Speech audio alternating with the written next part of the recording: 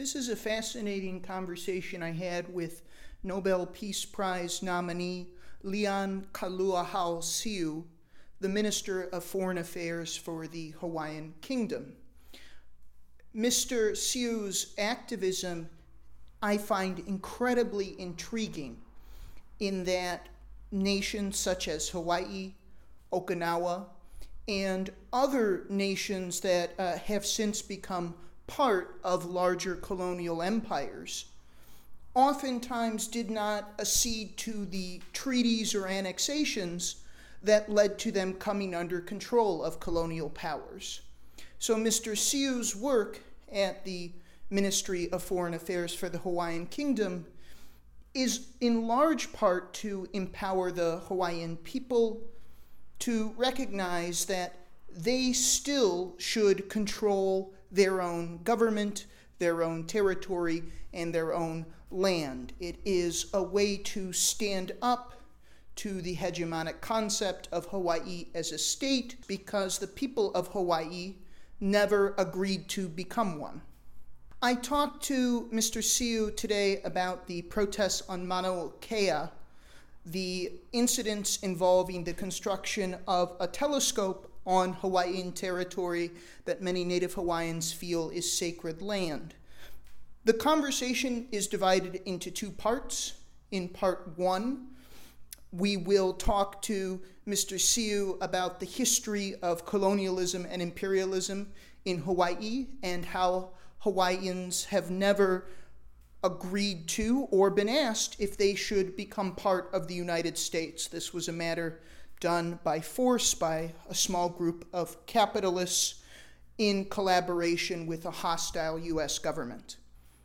In part two, I'll talk to Mr. Siu about the philosophy behind the protests at Mauna Kea and some activists and ways of understanding Hawaii, indigenous peoples groups, and different ways of thinking between the scientific and the sacred that I believe are critical for saving the world in a time of rapacious capitalism that works for the few and not the many at the expense of destroying the earth and the resources it contains. If you like what we're doing, please feel free to reach out. You can always get in touch with me at matt@asiaarttours.com. That's our email.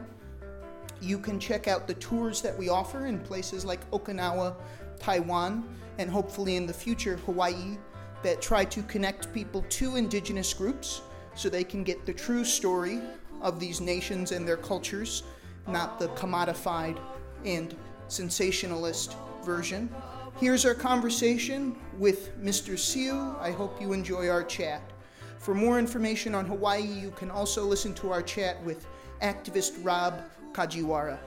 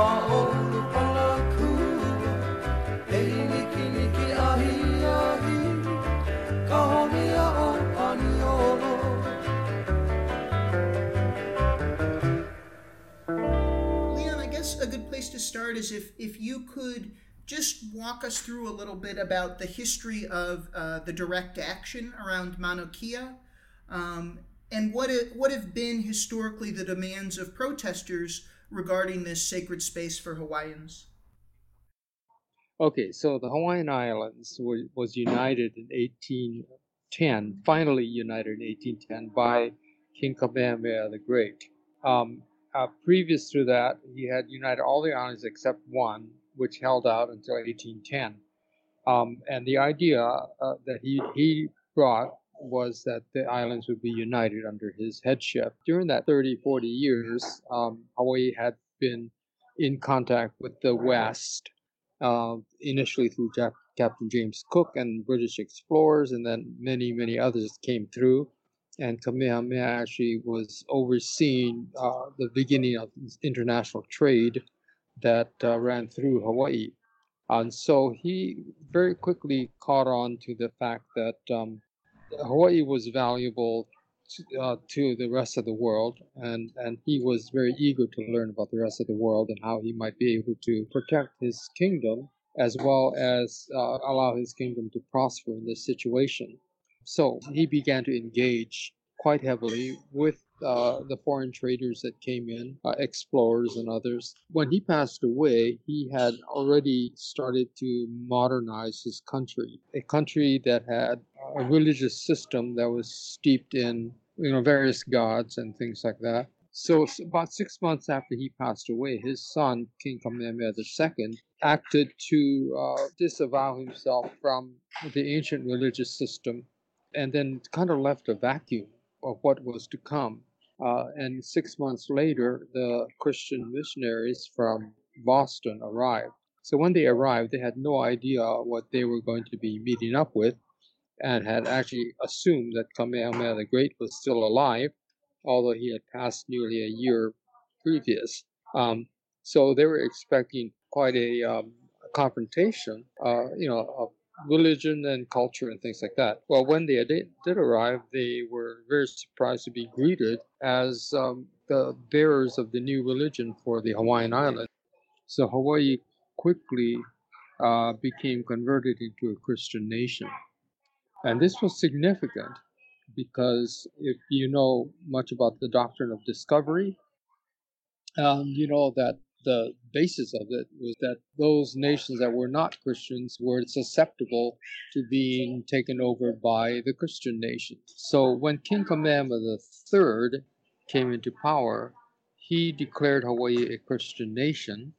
So he took his absolute monarchy and they changed it into a constitutional monarchy. So there was the executive branch, which was the monarchy, and the judicial branch and the legislative branch sharing powers equally. So it was quite an advanced idea to have a constitutional monarchy. Not only that, a couple of years later, seeing the colonialism going on in the Pacific, where other countries were, literally taking over many of the island nations, Tahiti, and so he decided to press for recognition as a sovereign state. So he sent emissaries in 1843. 1842, he sent them off, but they got to England and negotiated with the Queen of England and with representatives of the King of France. And what they did was they got England and France, after several months of talking this over, to acknowledge Hawaii as a sovereign, independent state, as an equal state to the other Christian nations of Europe. So Hawaii became the first non-European nation to be embraced as an equal among the other colonizing nations. He gained independence for Hawaii. That was 176 years ago. And so Hawaii has been an independent state ever since then, fully recognized by all of the countries at that time who considered themselves sovereign and were part of what was loosely known as the Family of Nations. And this was basically a consortium of European and European-minded nations like America.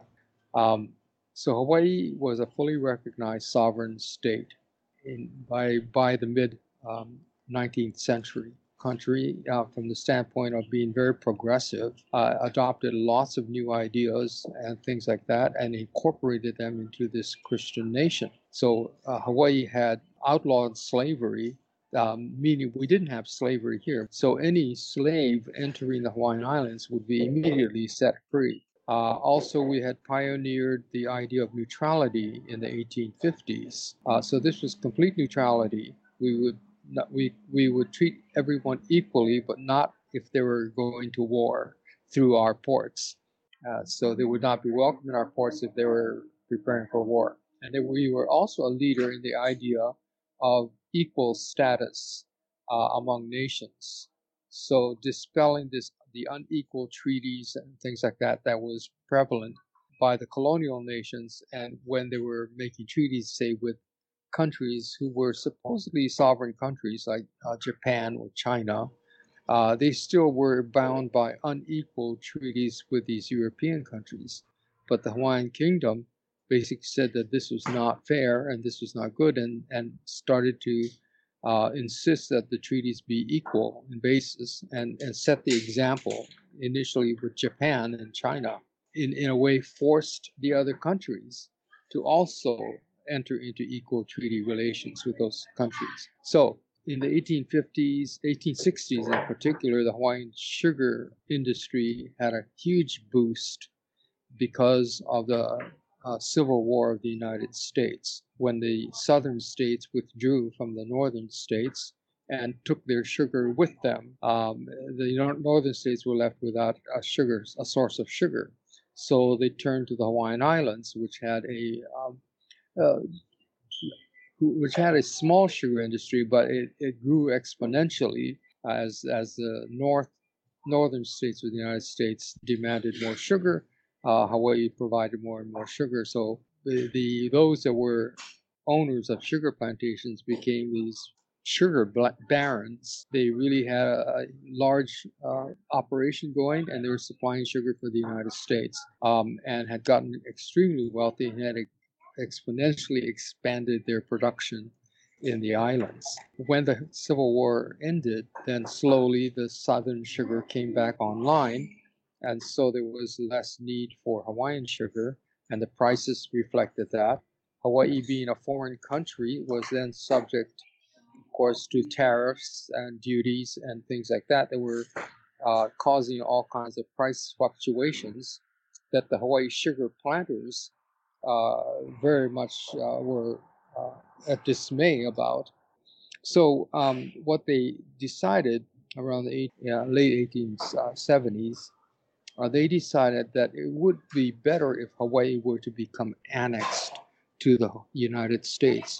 That would get rid of any tariffs, and it would be a ready and open market for Hawaiian sugar. So they started to plot at that time. Around the same time, the United States began to eye the Hawaiian Islands as a very convenient area or place for a naval base, particularly Pearl Harbor. Eventually, in the late 1880s, these two interests colluded and came up with this idea that it would be better for Hawaii to be annexed to the United States. The sugar planters would get their market for sugar, and the United States would get a military base. So eventually this led to a plot that hatched in 1893, when the sugar planters decided that they needed to really seize control of the country, because the Queen was being very independent-minded and did not want to go along with any kind of ideas of annexation or of any kind of subjugation to the United States. And in fact, the Hawaiian Islands was in friendly relations with the United States. By that time, we had about 5 treaties with the United States. We had treaties with 46 other nations of the world.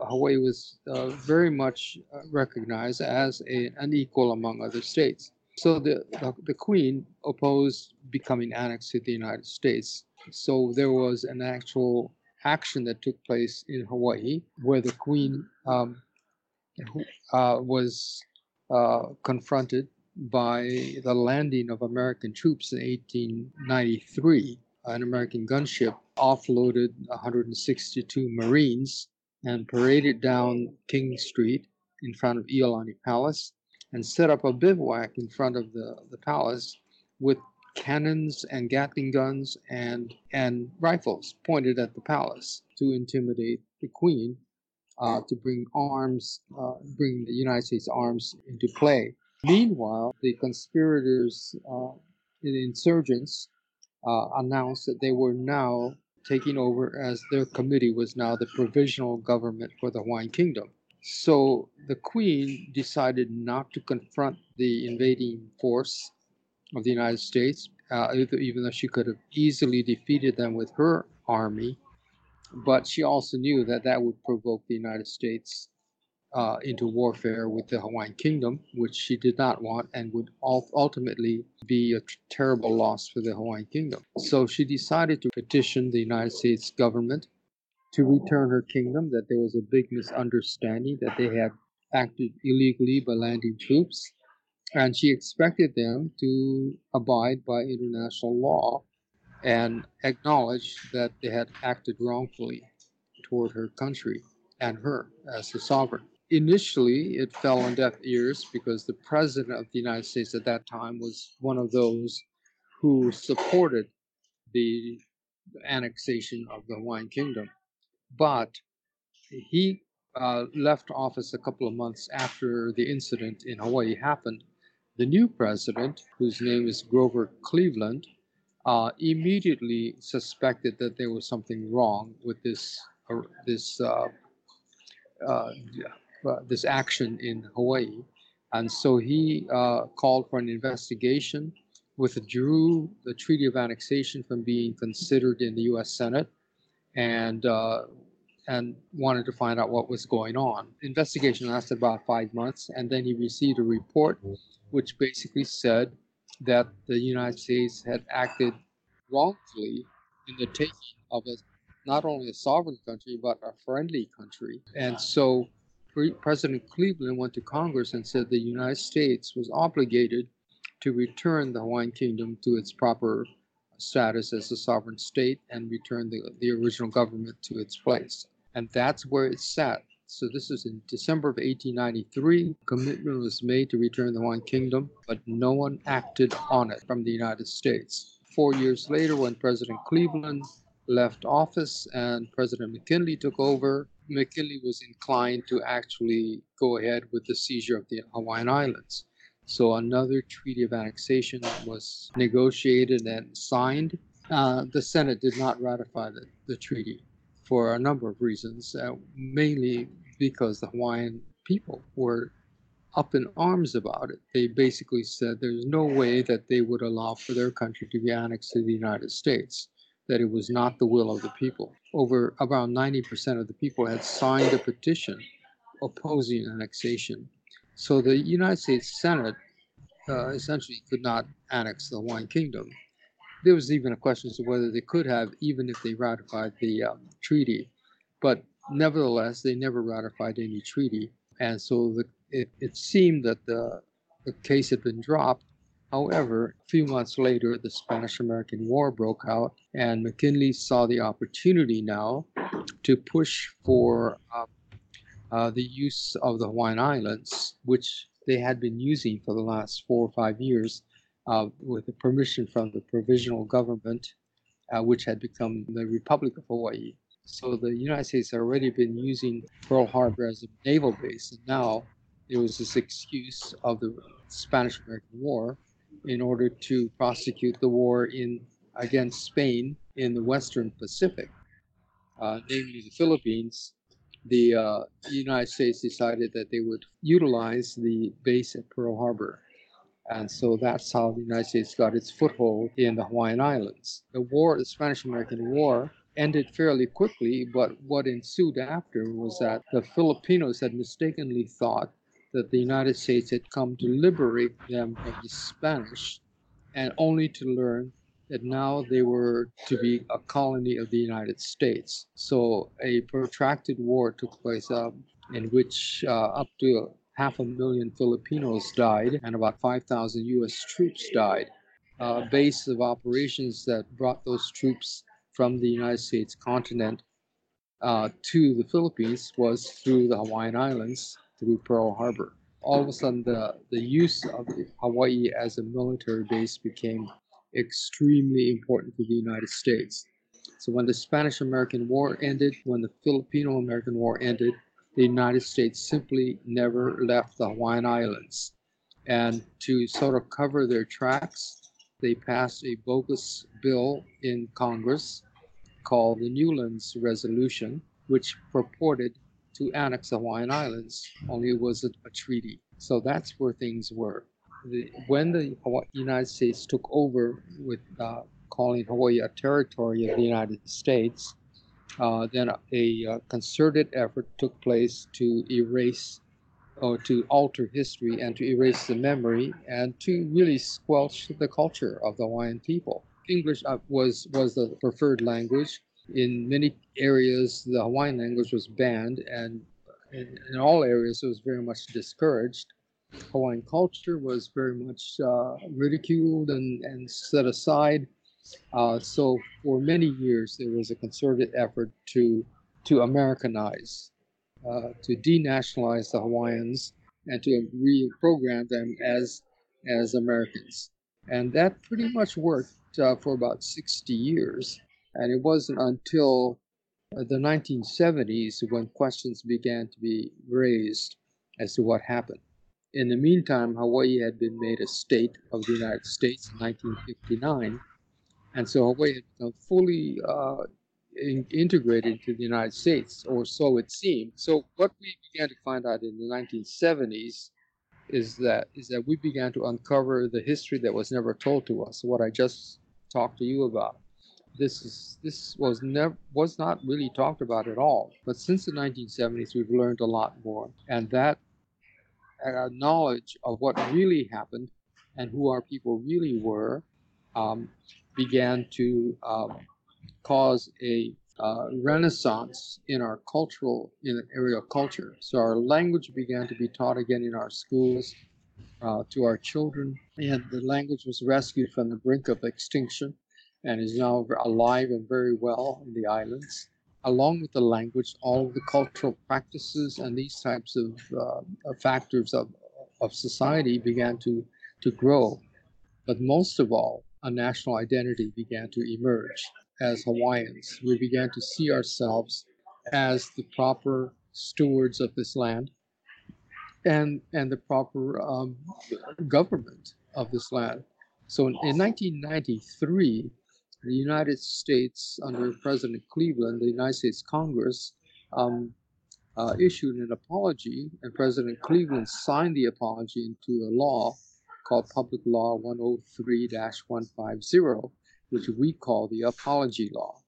And in it, the United States apologized for its role in the initial overthrow of the Hawaiian Kingdom. And so we took that to mean that if the United States itself admits that what they did in 1893 was an unlawful act, then none of what they did since then would be lawful. And so we basically said that the Hawaiian Kingdom still exists. It was never extinguished by any U.S. laws that were passed after the 1893 takeover of the Hawaiian Islands. And so this is what we have been operating on as a people, identifying ourselves as Hawaiian nationals with the right and the obligation to restore our country as a sovereign state, the Hawaiian Kingdom, as it was in the 19th century. So that's where we are today. So coming up to Mauna Kea, over the years we have protested and we have made many sacrifices on the part of our people to call attention to the fact that Hawaii is not part of the United States, and that actions to utilize our land or to misuse our land, our resources and our government and all that are actually acts of aggression by the United States. And so this is what we are faced with right now. So Mauna Kea is one of a long procession of incidents to assert the fact that the Hawaiian Kingdom still exists and that the authority to make decisions such as building a telescope on Mauna Kea does not reside with the state of Hawaii. It resides with the Hawaiian Kingdom and with the people of the Hawaiian Kingdom. What we're seeing is that our people have begun to identify ourselves as the body politic of the Hawaiian Kingdom. So we're an indigenous people, but we're also a nation made of many others who have come to live and be part of our nation. So this is a national issue as well as an indigenous issue. There is a beautiful and mysterious creature who lives in our forests and fields. The old stories call him the guardian of the forest. It's said that if you were lonely or lost or afraid, this guardian would find you and take you safely home. He's known as the Hawaiian owl, the Pueo.